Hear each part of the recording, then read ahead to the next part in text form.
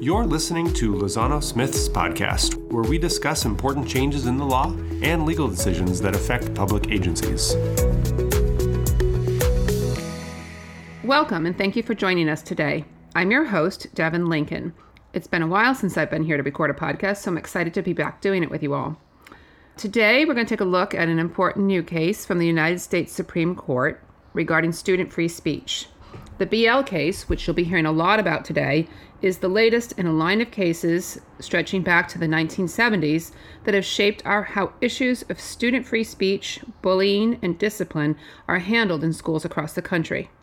To discuss these important matters, I'm joined by a pair of experts, both of whom are veterans of the podcast. First, Sloan Simmons, who you know well, is a partner in our Sacramento office, and he's been the host of many of our recent podcasts. Sloan is co-chair of our litigation practice group and is an authority on all aspects of student law, particularly when it comes to student rights, student records, and special education. Good morning, Sloan. Good morning, Devin. Great to be here, and not in the seat of asking the questions that are usually fairly dumb when they're coming from me. I don't believe that for a second. Next, we have Mike Smith of our Fresno and Sacramento offices.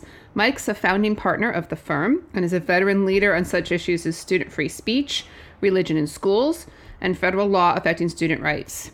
Together, Mike and Sloan are a dream team to discuss this case. So, Mike, welcome to you as well. Great to be here this morning. Thank you, Devin. All right, well, let's jump right in. So, this is an important new case, as are all cases having to do with student free speech. So, before discussing the opinion at issue, BL, I'd like to ask you both to provide some background on the Supreme Court's prior rulings on student free speech. So I'm going to start with the case that we all reach back to, which is Tinker. Sloan, could you give us a description of the Tinker case? Absolutely. And, for our school administrators and for educational legal practitioners, Tinker is the kind of preeminent case governing student free speech. It's also, I think, safe to say, one of the more interesting cases you'll cover when covering con law in law school. And it remains at the heart of speech issues in the school context still today, even though it was issued originally in 1969. And as we talk today, it's also at the center of the BL ruling today. But just briefly, Tinker involved two siblings who wore black armbands in protest of the Vietnam War to school. In that case, they were subject to discipline for that behavior, and the court was asked whether or not that was a violation of their free speech. And the ruling by the court in that case, one that we talk about on a regular basis, was that students don't lose their free speech rights at the schoolhouse gate, but that speech can be regulated if it causes a substantial disruption to the educational environment, or it is reasonably foreseeable that it will, including in that concept of disruption, if it's going to infringe on the rights of other students in the educational environment. And one of the critical aspects there being that mere apprehension that disturbance might result is not adequate. And so that is our baseline for student expression regulation. Tinker and substantial disruption. I think important factors to keep in mind is that it was at school, and we're looking at the effects of the speech, not necessarily the content of it. Okay, great. Super. Now bring us forward then to Frazier. So Frazier, and a very quick anecdote, I thought of this morning as I was driving in. I was recently reminded that Harold Freeman, one of our fellow partners at Lozano Smith out of the Walnut Creek office, actually went to school with student Frazier. I think it was in law school. He eventually was in the same law school class as the student. I remember Frazier that. Mm-hmm. Yeah. But that case involved expression at a student assembly. It was a assembly where they were running for student office. The student's speech in support of running for office was I would say if it was, I've always said it in presentations, if it was on Saturday Night Live, you might get a chuckle, but for the school environment, it was not appropriate, and that it was laced with sexual innuendo. And the court's analysis there was that when we're talking about on-campus speech, where you have a captive audience, And at the time, they highlighted the idea that there were students as young as freshmen, they're all in the assembly in the gym, that vulgar, lewd, and obscene speech can be regulated by school authorities consistent with the goal and mission of education to develop good citizens, and just the concept of appropriate speech at the appropriate times. I think a critical aspect there, which again is relevant as when we get in the discussion of BL today, Fraser, they're looking at the actual content. It's on-campus speech. We're not measuring is there disruption. We're measuring the content. Is it lewd, vulgar, obscene? And if it is, and we're at school, on school grounds, that is subject to regulation. Tinker, we're looking at effects. Fraser lets us regulate based on content that is lewd, vulgar, and obscene. Okay. So that's a good foundation. Now, Mike, I'm going to ask you to bring us forward to the next significant case that underlies BL, which is the Hazelwood case.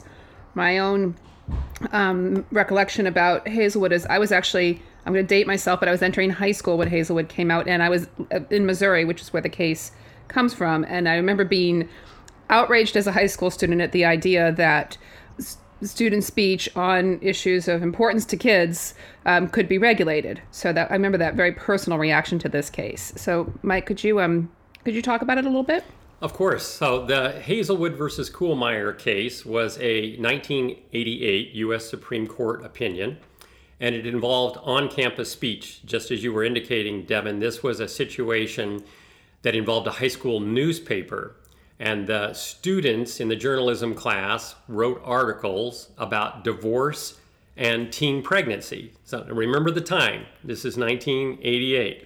So the principal looked at these articles and said, no way, we are not going to allow the content of these particular articles to be published in our school newspaper.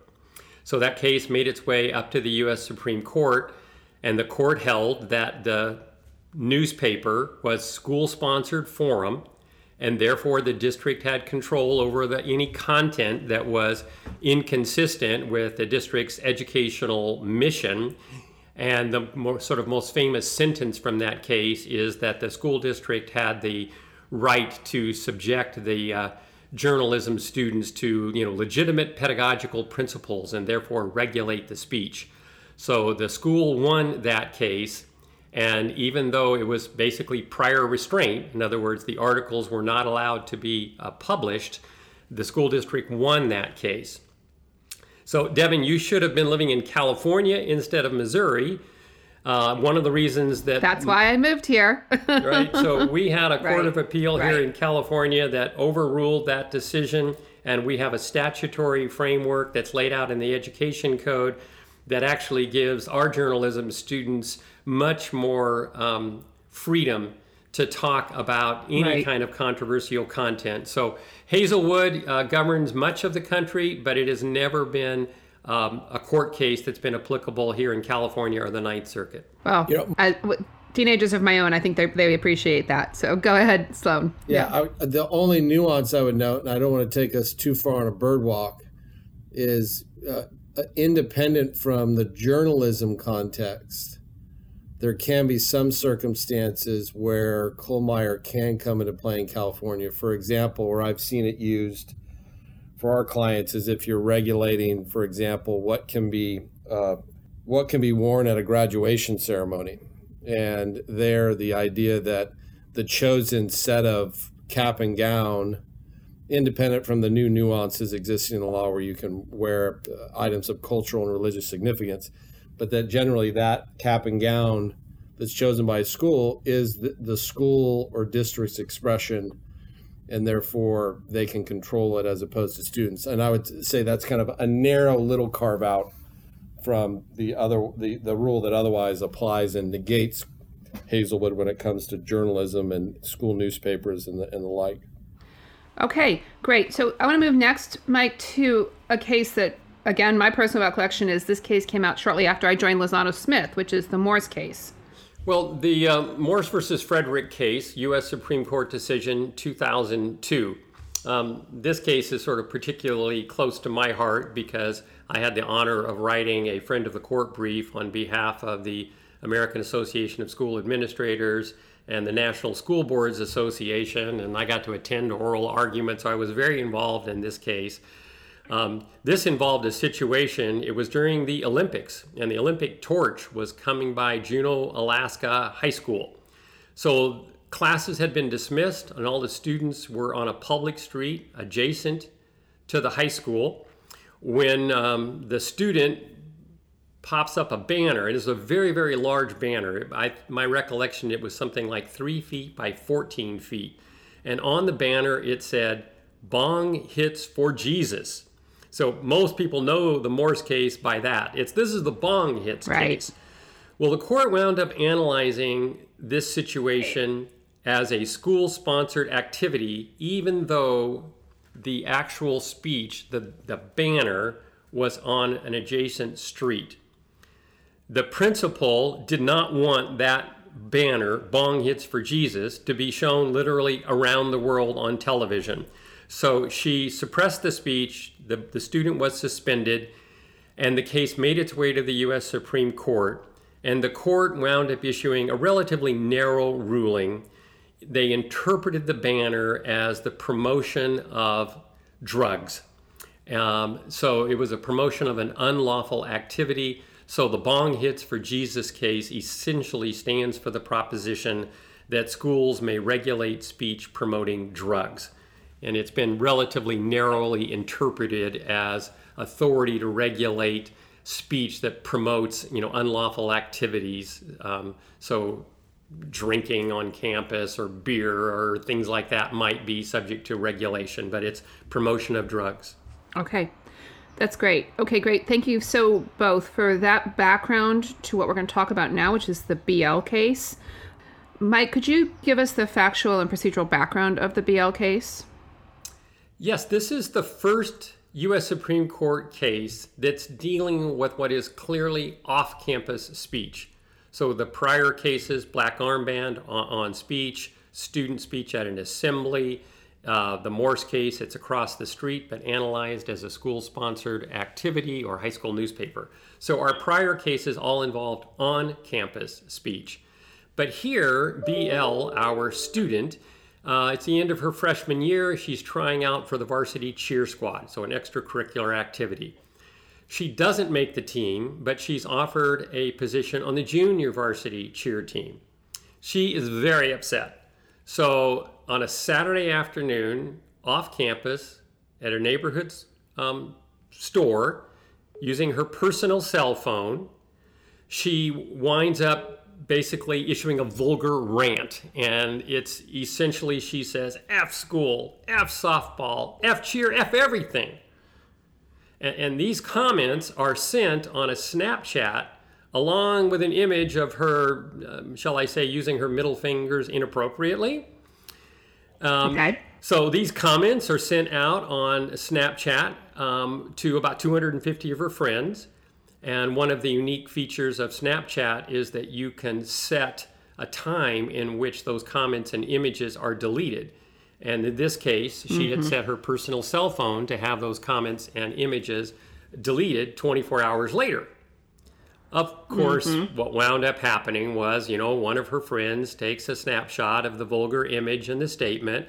They send it to other members on the cheer team and to the cheer coach. And understandably, the coach and the other players on the team feel like, they're highly offended that she's, ragging on the team and on the coach and on the school.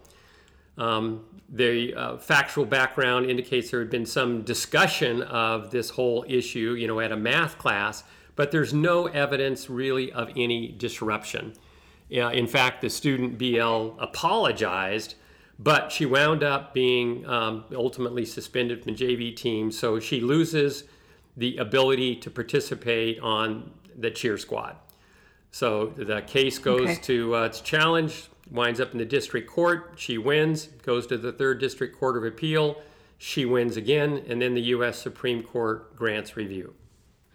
So the Supreme Court grants review. Then there's briefing, oral argument, and the decision that we're going to spend some time talking about. But before we do that, Sloan, is there anything worth noting about the procedural steps that brought this case to the Supreme Court? Well, first I'll note that some of our listeners may take issue with Mike's characterization of Snapchat's 24-hour feature as neat. I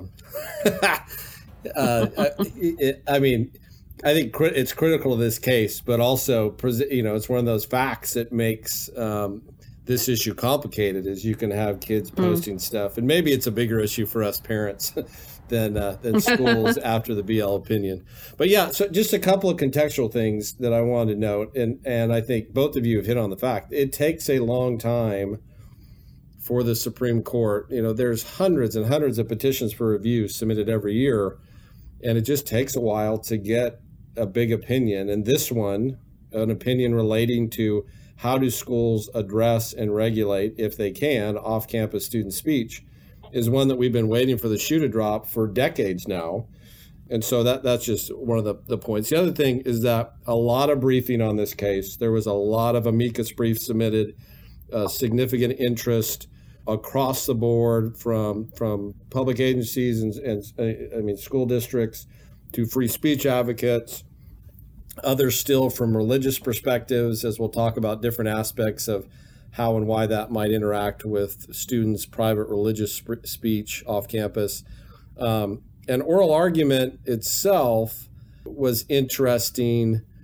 I think for those of us that practice in this area on a daily basis, as we'll talk about, I think BL lands in some reasonable places that we could have anticipated. But the nature of oral argument and the way the briefing set the issues up, I think made the issue sound more esoteric than it actually was, or the practical impacts that were forthcoming, or how districts deal with this issue regularly, as they have had to since the advent of the internet and social media for decades now.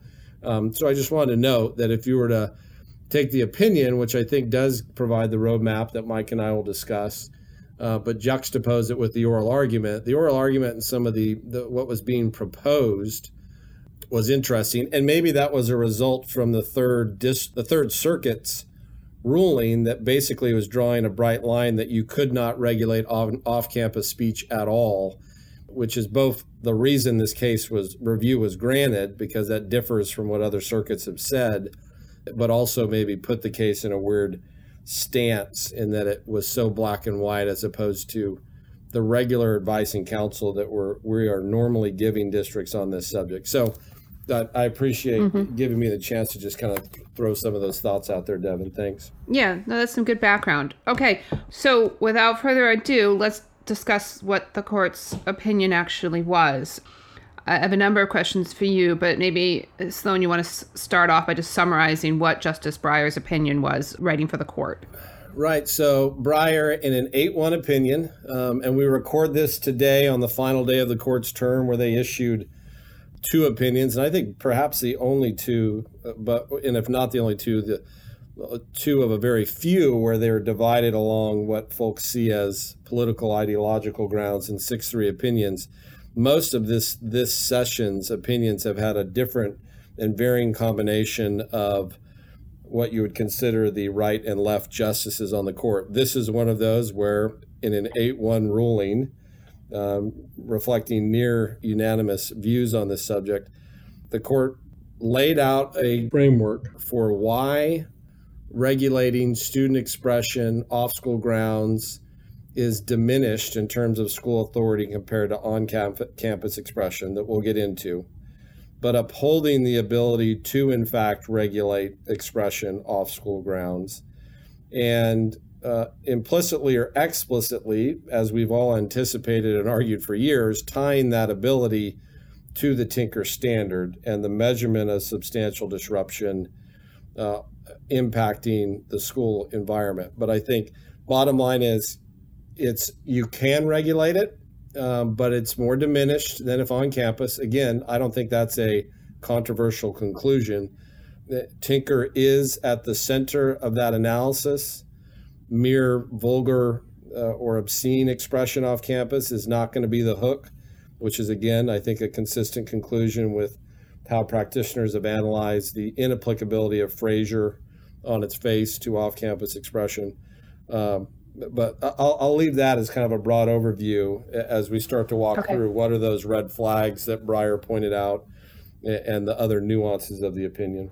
Okay, great. Okay, Mike, so can you take us a little deeper on the issue of whether and what the limits are on schools or school districts regulating off-campus speech?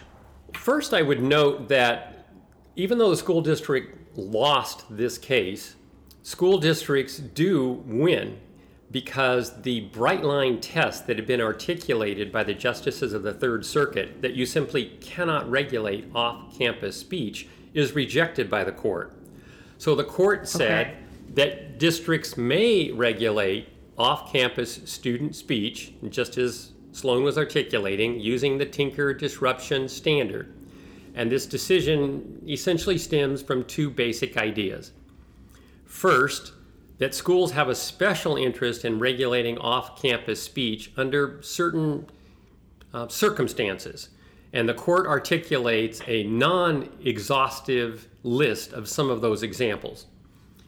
So, serious or severe bullying or harassment that might target specific students or staff. So that would be very consistent with the discipline regulation in California and some of our cases that we can talk about a little bit later. But so a carve out for bullying or harassment. Speech that threatens is a true threat speech is how we would characterize that. Or speech that fails to follow school rules, presents a cybersecurity risk. Those kinds of are examples, but the court goes to lengths, I think, to indicate that it's not an exhaustive test and that it will depend essentially on the nature of the disruption. But the concept is you can regulate off-campus speech if there's a nexus to the school, if there's a connection to school activity, such as bullying, harassing, threatening, those kinds of examples. But now the other part of the analysis, the second part. Schools have less discretion and less power and less ability to regulate off-campus speech than on-campus speech. And the court lays out three reasons for that. First, that schools do not stand in the shoes of parents when they're regulating off-campus speech. So part of the analysis is when the student is off campus, they're subject to parental regulation. When they're on campus, they're subject to the school district's regulation. So this idea of in loco parentis, so that's a concept that you will see in these court cases. So they're saying that the school administrator is not standing in the shoes of the parents when that student, is on a Saturday afternoon using her personal cell phone. The second concept that limits... Mike, on that point, and I'm sure you're sitting in the same shoes. I can't account for how many times I've been on the phone with a client over the last 15 years or so, in which part of the discussion is, well, that expression's happening at 8 o'clock at night down the hallway from mom and dad, let alone if it's on a Saturday. And that, the internet and the way parents view the school's role has continuously led to, happens all the time, online expression outside of school, relating to subjects unrelated to school, but parents coming to the district and saying, what are you going to do about it? Now, it's totally different. And when it comes to bullying and harassment, especially if there's a nexus to school, but simple, regular adolescent disagreements and banter occurring online and away from school. This concept, I think, will be useful for districts when faced with parents who really want the district involved in something that clearly is not a school matter. This idea that we can regulate and control what we control as it relates to the educational environment, but the district's obligations do not extend to what is the traditional realm of parental supervision. Gotcha. That's great. So, Sloan, could you expand a little bit more on what types of behavior then would be subject to regulation under this opinion? Well, Devin, I think, and I can go to the next one, but I think there's three limiting factors, right? So Mike's hitting on the in loco parente limit. the other one, which again, I'm having client discussions echoing in my head. The court talks about, well, if you could regulate all off-campus expression, knowing that you already can regulate on-campus expression, then basically what we would be saying is that you can regulate student speech 24 hours a day, 7 days a week. And conceptually, it just, that is a bridge too far, and a concept that just wouldn't make sense, especially when students are going to have views on political or religious or other matters outside of school that we may not let them express if they were sitting in a classroom, but they certainly have a protected free speech right to do so outside of class. And we'll talk as we maybe near the end of our discussion where there's going to be some close calls on that. But the court, Breyer's opinion highlights this idea. It's a practical one, that it just can't be, from a legal First Amendment perspective, the correct answer to say that schools can regulate student expression 24/7. And so that is kind of limit number 2. And Devin, limit number 3, I found fascinating and hopeful. The court's opinion talks about schools as the nurseries of democracy. That's going to be a phrase I think we're going to be hearing a lot. It's going to show up in other briefs and other opinions. And so the court's opinion talks about the schools having an interest in actually ensuring that unpopular speech is heard, and that simply because a student is saying something, and let's go back to Sloan's example of that's highly political, or is a religious comment or a controversial comment, something very, political speech. The court talks about school places needing to be marketplaces of ideas. And it goes to that fundamental First Amendment concept of how do you deal with offensive speech? You allow it, and you facilitate it, and you invite more speech. So you don't regulate the speech, you counter unpopular speech by allowing a discussion. And of course, what are schools about? Schools are about teaching critical thinking and allowing opposing viewpoints to be aired in hopefully a civil dialogue fashion. So the court actually seems to go out of its way to say, look, if it's off-campus speech, that's got to be a limiting factor because the schools need to ensure that all ideas are heard. Okay. It's a very American view of free speech, yeah. Right. Go ahead. And education. Yeah. I mean, it's a classic John Dewey type view of education being the factory for preparing students for society. I'm with you, Mike, that it's almost a throwback. The marketplace of ideas concept was really relied upon heavily as you look at the Warren Court's free speech opinions and on all aspects, not just education related. So it is a insightful measure that they've included, and I think in some ways, we certainly don't have to get into it, but it's interesting in the current political and social environment we're in, what that says. And I think folks on all sides can take something out of that concept, depending on whatever your views are. But interesting that would be another of the 3 linchpin on limiting factors that they raised. Absolutely. All right, I want to spend some time talking about the impact of this opinion in California, but before we turn away from the opinion itself, I note that Justice Alito filed a concurring opinion and Justice Thomas was the lone dissenter. Is there anything worth noting from those opinions, Sloan? Well, one, Justice Thomas has been consistent on his view on this issue dating back to the Morse opinion in 2007, in that his originalist, textualist kind of perspective and looking at the historical case law reaches the conclusion that students really don't have First Amendment rights, and that the long arm of a school's authority reaches beyond the schoolhouse gates, and therefore he would have allow without the limits even imposed by this opinion for that regulation. And he's been on his own in that view, but it's interesting from an academic perspective.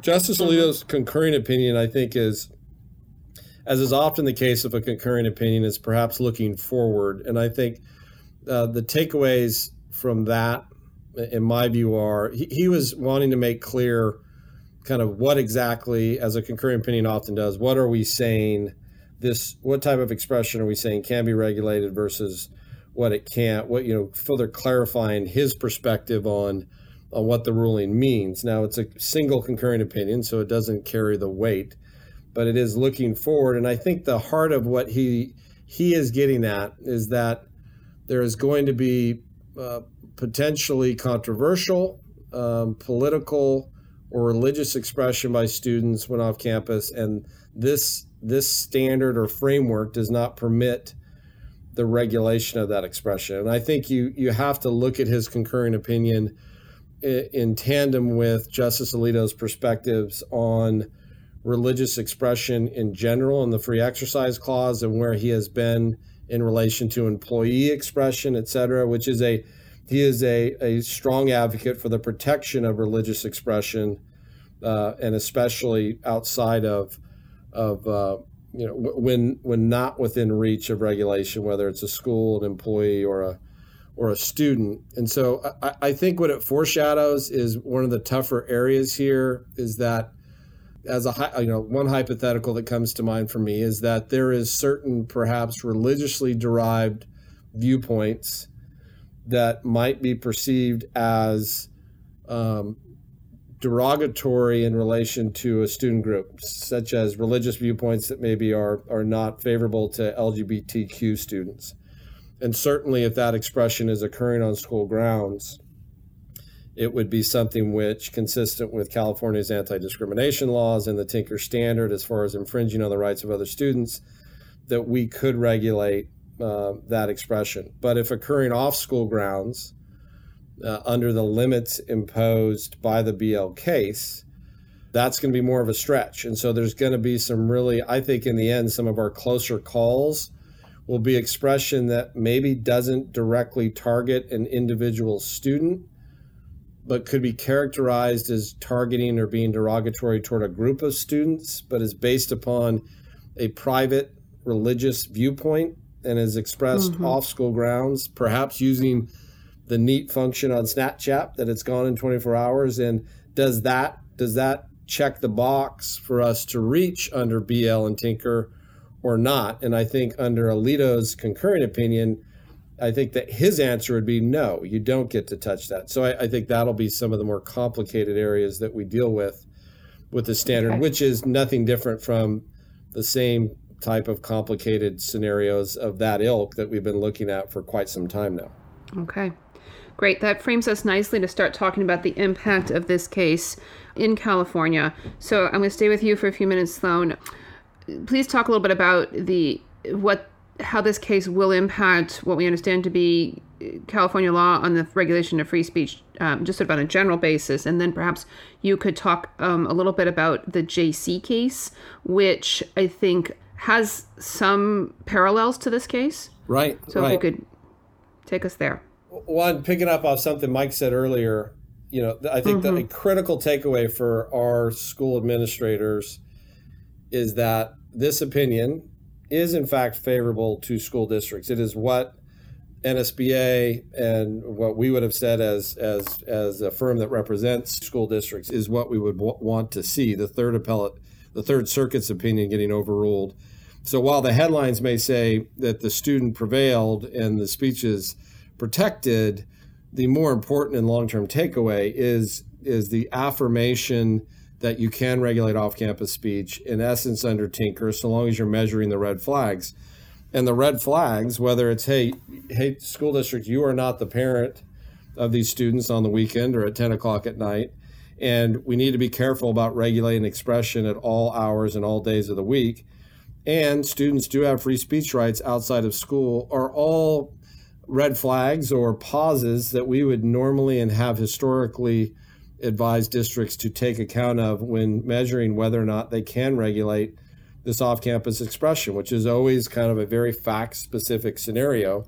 And like in BL, in those scenarios where we cannot point to direct evidence of substantial disruption or foreseeable disruption because, for example, a situation occurred a month prior and it resulted in significant disruption. We would have always said, well, if it's off school grounds on a personal device, was removed in a short period of time, sent to your private set of recipients and did not cause substantial disruption, we'd say all those markers suggest you should not regulate that expression. Still doesn't change what we would also advise, which is perfectly fine to have a talk with a student and parent and say, hey, can we kind of watch what we're doing here, or is there a better way to communicate this? So I think big picture, what this does is reaffirms and gives us further kind of fodder to rely upon as to the steps you'll go through to measure, can we reach this expression or not? And then quickly, which I think is, like I think I said earlier, we've been waiting for the shoe to drop and express opinion on off-campus speech for a long time. And if you go all the way back to the first California opinion in this area, the JC case in 2009, it was out of the Central District of California. It involves Go ahead, Mike. I'm sorry. Before you launch into the JC case, I just two comments. One is I think you're hitting on some important points. First, that whether it's on-campus speech or off-campus speech, these situations are always nuanced. So it's fact-based, and whenever they come up, it requires an individual kind of analysis, laying out the factors that the U.S. Supreme Court and the Ninth Circuit and California courts have laid out. So that's, I guess, comment one. Then comment two is, because Tinker is now going to apply, as it has in California for some time, to off-campus speech, that the school administrator's investigation becomes critical. Because what is the evidence that the speech has caused a disruption on campus? Well, that's based on what that school itself has done quickly. Because like in this case, 24 hours later, the Snapchat images and text are gone. So the school administrator's ability to gather documentation through its investigation, that it was discussed in class, that kids were kicking it around on the campus, that the girls on the JV cheer team felt humiliated or they were angry, that team spirit was compromised. It was discussed when they got together at practice. Were all of those facts part of the school administrator's investigation? So I just want to put a little note there that the administrator's investigation becomes critical in the speech analysis. That's really interesting and helpful. Thank you. Mike, do you want to also add, and there's kind of a related concept on the investigation piece that I'll discuss in going over the JC case.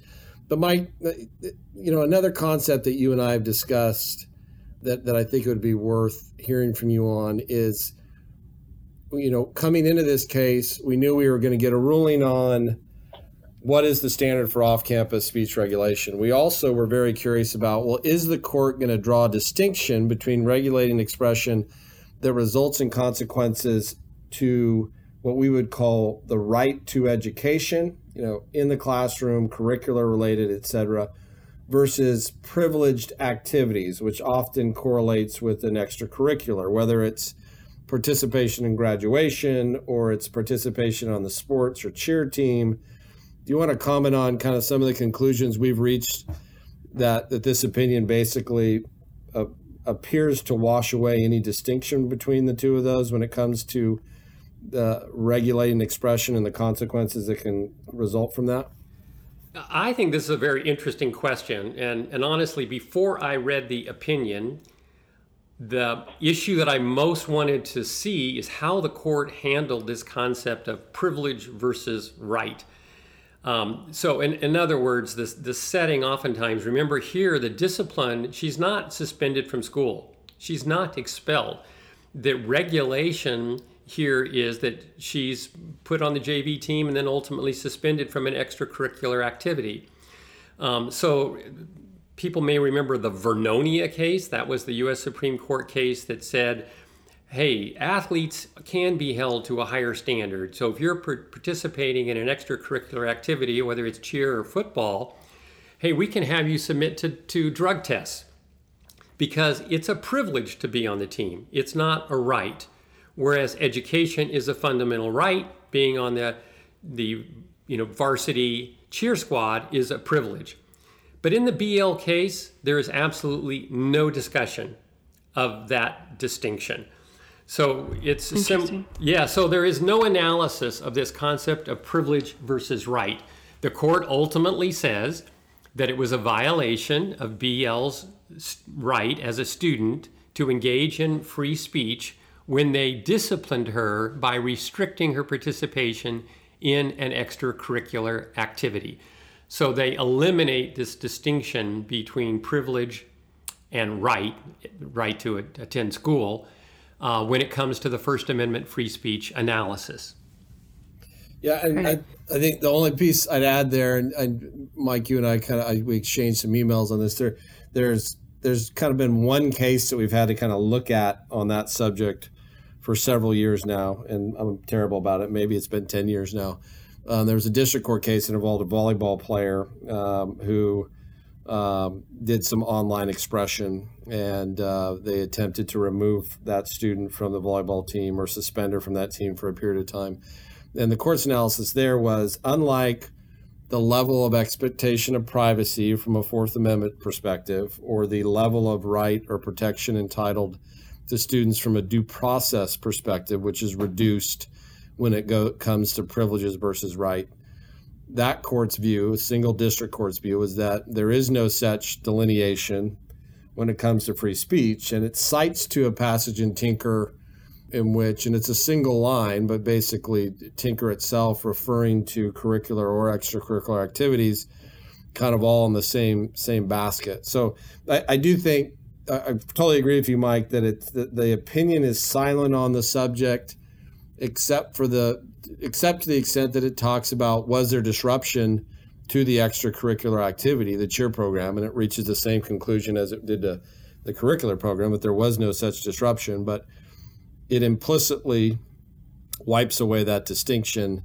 TBD if further litigation down the road attempts to go down that angle in a different way. Mm-hmm. Yes. Okay. Sloan. So I think the conclusion and the case that you're referencing out of Indiana, that TV versus the Smith Green Schools case, that involved a situation where girls were suspended from the volleyball team for posting some really raunchy, sexy kind of photos of themselves that they took at a slumber party off campus. And the court held Tinker applied, and there was no disruption, so not appropriate to regulate speech. So the BL case, the U.S. Supreme Court is essentially saying the same thing. Off-campus speech, Tinker applies. If no evidence of disruption at school, then it's okay. So they don't lower the bar just because it happens to be an extracurricular activity. Okay, very interesting. Okay, so as we look towards moving to a conclusion here, I want to go back and talk about the application to California cases. We've mentioned the JC case. So what I'd like to do is go back and forth between the two of you, just briefly describe some of the leading cases in the Ninth Circuit and what those cases already are, and how we look at that case law would change based on the BL ruling. Sloan, so why don't you start with the JC case? Yeah, JC is very interesting in that not only is it one of the earlier ones in California from 2009, but the parallels it has to this case. JC involved a student with friends at a restaurant after school, recorded a video that made some disparaging remarks about a fellow student, referring to the student in unpleasant ways. Video was posted, I believe, on YouTube, was up for an evening. A large number, but no, I don't think more than what was involved in BL of others saw the video. Video was removed by the next morning. Parent of the student who was the target of expression came in and complained. That meeting with the student who was the target of the speech lasted about one period, and then the student returned to class. An investigation ensued to determine who posted what, who was involved, what was said, because it had been removed, but I think before the next morning. And the court in JC, just like here in BL, said Tinker will apply, to off-campus expression. So we're not measuring simply the content of the speech and whether or not it's vulgar or whatnot, but that in this case, there was no substantial disruption of the educational environment. The student who was the target returned to class quickly after having discussed the issue. The video was removed, and the mere fact that it took staff several days and significant time to investigate the matter does not in itself equate to substantial disruption to meet the Tinker standard, which is something we've preached to our district clients for years now. And I think that's kind of the sweep back, Mike, that I think relates to that investigation concept that you discussed, how important it is to establish facts if you're going to ultimately regulate or impose consequences from off-campus speech. But site administrators need to remember that the mere fact that they've had to investigate that matter is not going to check the box for substantial disruption on its own. So a case that was some time ago now, right? I mean, we're dating back over a decade, but very similar to what the facts of BL and ultimately the holding. Okay, great. Mike, could you talk about the Weinar case? Yes. Before we do that, I just want to emphasize the point that Sloan just made, and that is, from a school administrator perspective, the fact that there was, some fear, some apprehension, the need to investigate, reach a conclusion, talk to parents, interview students, none of that constitutes disruption. That is just part of the process. So I think that's an important point for our clients to understand. So on to the Weimar case here. So this is a Ninth Circuit opinion that's fairly narrow. So what happened here is we had a high school student who sent multiple violent, threatening messages through MySpace. So social media platform doesn't even exist anymore, but kind of akin to Facebook. Mm-hmm. The messages were sent to students at his high school, but this is off-campus speech. And he actually details, hey, I'm going to be on campus. I'm going to shoot some people up, names students, talks about the weapons and the ammunitions that he has. So classmates notify, of course, the school and the police, and ultimately the student is detained, suspended, and then the free speech argument occurs in which he says, hey, I didn't really mean that. This is all off-campus speech. And the court says, no, this is disrupting, threatening speech that had a direct connection to the campus, and the school lawfully regulated it under Tinker. Okay. Again, it seems to me, and I'm interested in your opinion on this, the conclusions of the BL case probably would not change the outcome now in Weinar. They would not. Correct? They would, and especially when it comes to threats of violence, there's another whole line of cases, even outside of Tinker, that talk about if it is true threat speech, in other words, threat that an objectively reasonable person would interpret as being threatening, and that there is a substantial likelihood that the threat is actually going to be carried out. So we see these cases come up where sometimes there's rather dark or black poetry or assignments, things like that, in which students are articulating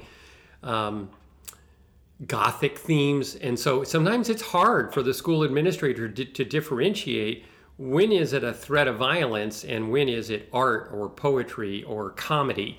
So there is another line of cases, but if it is truly threatening speech that a reasonable person is going to think could be carried out on campus, the courts are going to kind of bend over backwards to allow the school district to, call in law enforcement, regulate, and ensure safety.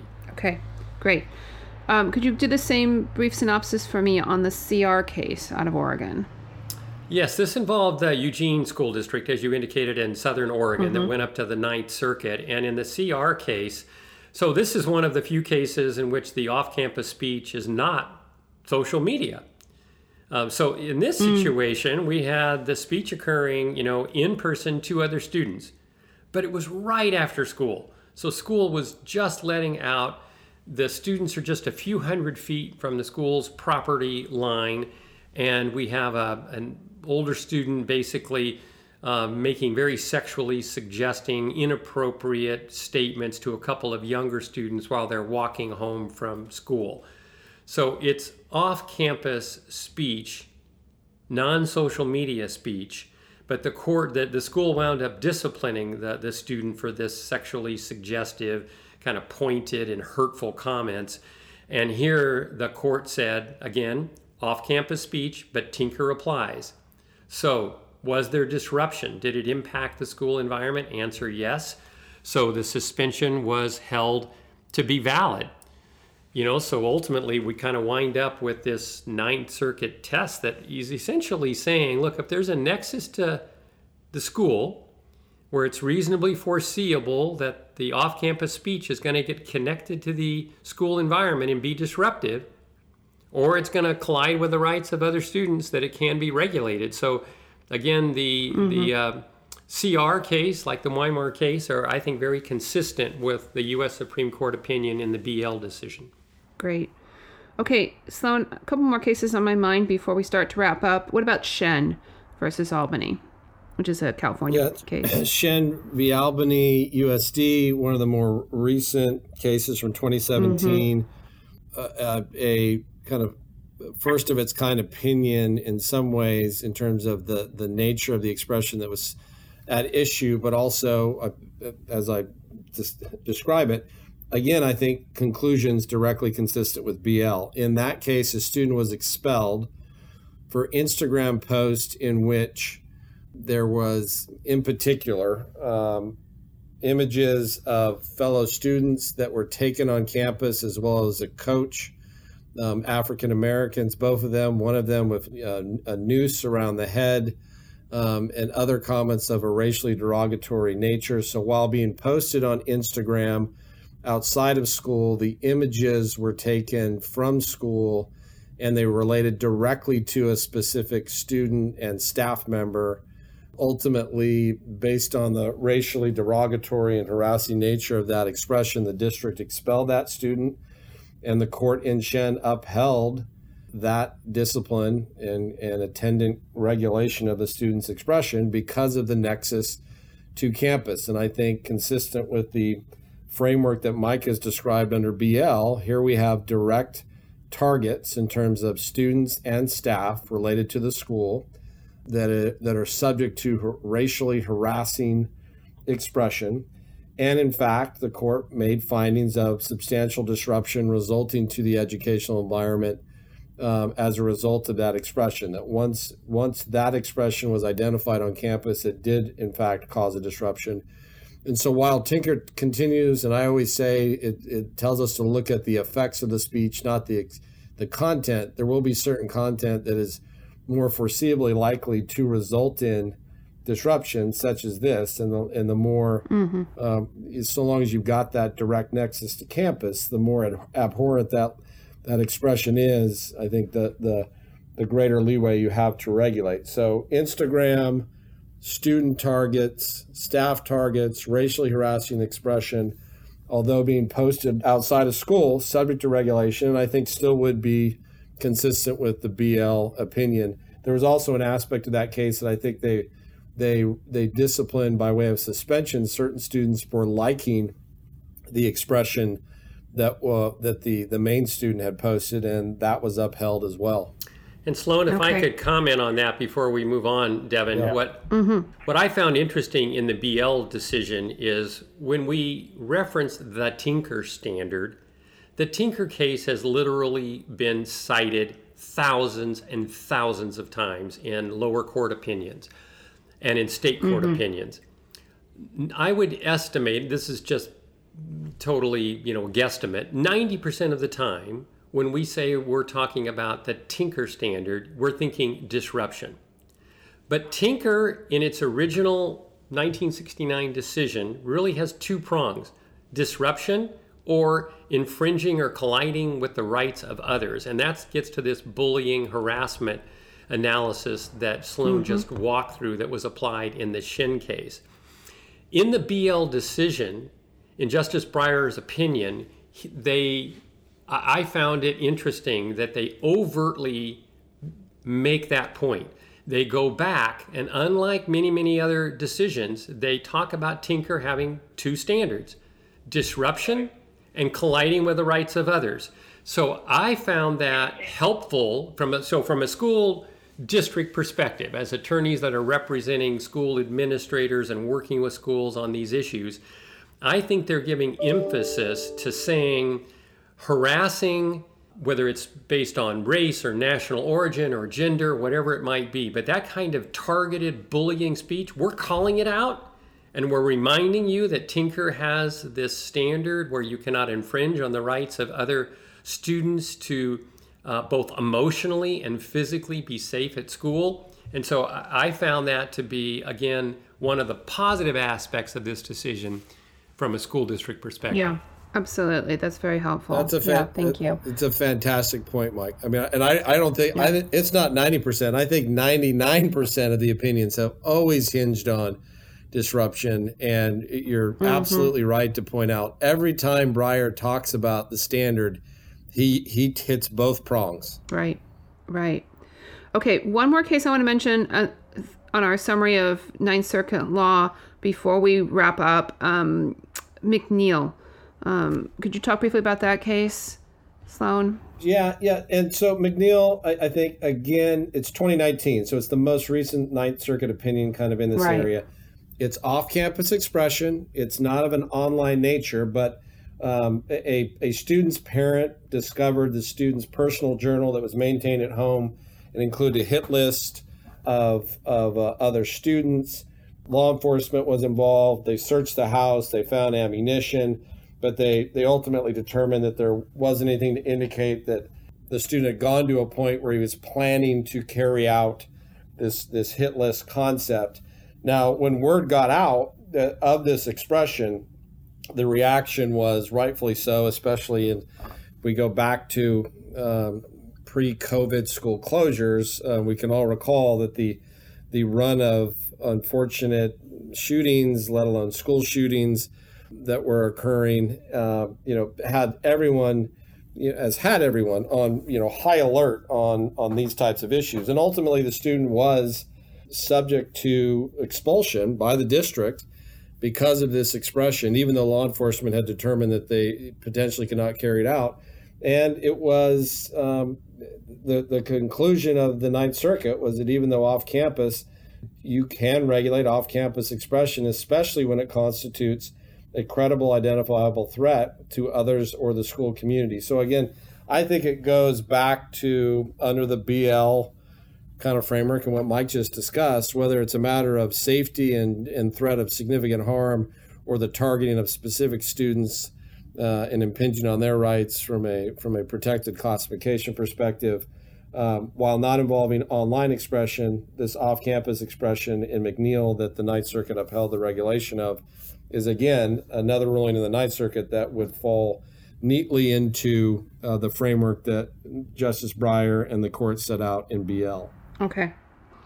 All right. Great. Thank you. So this has been really interesting from both of you to wrap up all these different strands. It feels like BL puts a nice capper, not that I want to indicate that it's the end of the road, but on so much of the law we've seen in recent years around student discipline and free speech issues.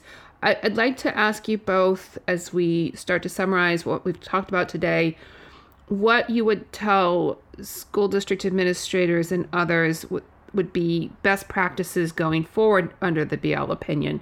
Mike, do you want to start? Sure. I always like to, when I'm talking with clients about these issues, I say to them, assume students have free speech rights, and remember that you have the burden of proof. Back to that concept of what did your investigation actually show? And maybe the next sort of practice pointer would be to see, can you resolve the situation as a teachable moment instead of regulation of speech or discipline of the student? So I just think that that's part of the educational process. And so to the extent we can diffuse the situation through principles of civil dialogue, and that's always something you want to consider. If it's off-campus speech, BL ultimately stands for the proposition that you can regulate it, but it's more limited than if it's on-campus speech for the reasons that we have discussed, but that both prongs of the Tinker standard will apply, both disruption and colliding with the rights of other students. So, ultimately, I think it's a case-by-case analysis. The BL decision is entirely consistent, I think, with Ninth Circuit opinion and California law. So I don't think it's going to be, really much of a change in terms of the advice that we give or how school districts go about managing student free speech issues. Okay, great. Sloan, your thoughts? Yeah, not much to add. I think Mike hit it on the head. I would say with my litigator hat on, while agreeing completely with Mike, and I think it's the central message to school districts around the state that what BL does is largely affirm what they would have been hearing from us or other legal counsel on what they can and can't do in this area. The fact that the Supreme Court identified these red flags, caution flags, the in loco parentis concept that it's not at issue, the 24/7 isn't your ball game districts, and we need to encourage diverse viewpoints, etc. I do think in those cases where they're on the border and students lawyer up, as is often the case in free speech cases, it'll be those caution flags that free speech practitioners representing students are going to try to lean on to push back on the regulation of student expression. And then I would also say, as I foreshadowed earlier, there will continue to be complicated analyses that have to be conducted when we're talking about controversial off-campus expression that does not directly target a given student. And I would anticipate this most likely in areas that bleed into religious expression and or race-related discussions, that when there is no direct student target, those are going to be some tough calls to make as to whether or not the expression as framed is impinging on the rights of other students if there isn't a specific explicit student nexus or staff nexus to school. And I think, you look at Alito's concurrent opinion and the red flags, caution flags by the court, that's going to be the tougher area to go at. And it has been the tougher area for districts for some time now. So that doesn't change, but that will continue to be where folks are going to have to spend the most time thinking thoughtfully about the outcome. Super. Thank you. And thank you both. This has been, I think, a really great discussion. It really impresses upon me why these cases are so fascinating and so important, because we're talking about the school environment for kids across the country throughout their days, the world in which our administrators work. These cases have real impact on real people, and really, really fascinating to hear you both discuss them. So thank you both for bringing us up to speed and being with me today. Thanks, Devin. If you stay on the line, Mike and I may talk about free speech issues for the next 2 or 3 hours. Well, I'd like to be a fly on that wall. That'd be fun. So, and I think it's interesting, as we were talking about at the beginning, we all remember these cases over the years unfolding. They have that kind of impact, I think, that goes beyond the academic. So, all right. So I'd like to thank our listeners also for tuning in to our podcast today. We encourage you to visit our podcast page at LozanoSmith.com/podcast to find links and additional details on some of the topics we discussed today. Also, please make sure to subscribe to our podcast so you don't miss an episode. Thanks, everybody. If you have any questions about this topic, please contact the hosts of this episode or an attorney at any of our 8 offices throughout California. Be sure to subscribe to our podcast on iTunes, Google Podcasts, Spotify, or wherever you get your podcasts. As the information contained in this podcast is necessarily general, its application to a particular set of facts and circumstances may vary.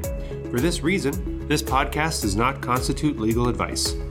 We recommend that you consult with your counsel prior to acting on the information you heard.